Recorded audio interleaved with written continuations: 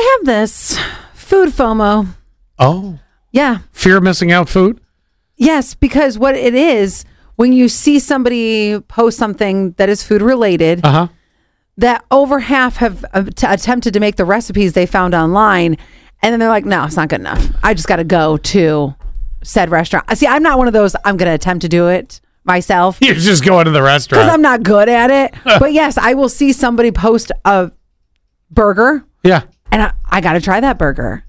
So 3 out of 4 of us suffer from food FOMO. I am one that doesn't. I don't look at food pictures on social media and go, I got to have that. It doesn't do it for me. And you don't put it on your, we're going to go out to that restaurant. You're right. You don't. I feel like you don't switch up your restaurants very much. No, I mean, when I get out. You got your same 5 that you go to. I guess. I mean, let me tell you.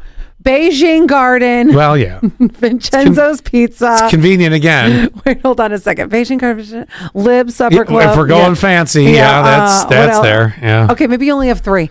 There may be 3. I mean, it's not that I'm going to say no. Of course, I'm going to go to different places, but Right. It's just so funny. You and I are so different. I know you're always all over. I mean, if I was hanging out with you out of work more often, yeah, probably I'd be at different places. But I'm telling you though, pictures of food doesn't do it for me. Even if my buddy Mike, a lot of times posts things that he makes and it looks great. You're like, where's the invite? the chicken wings or whatever the case may be, and it's just like, okay, cool. And then I'm just moving on. So I don't have this, the food FOMO. And I will text right away. Where's my invite? Yeah, where's my invite?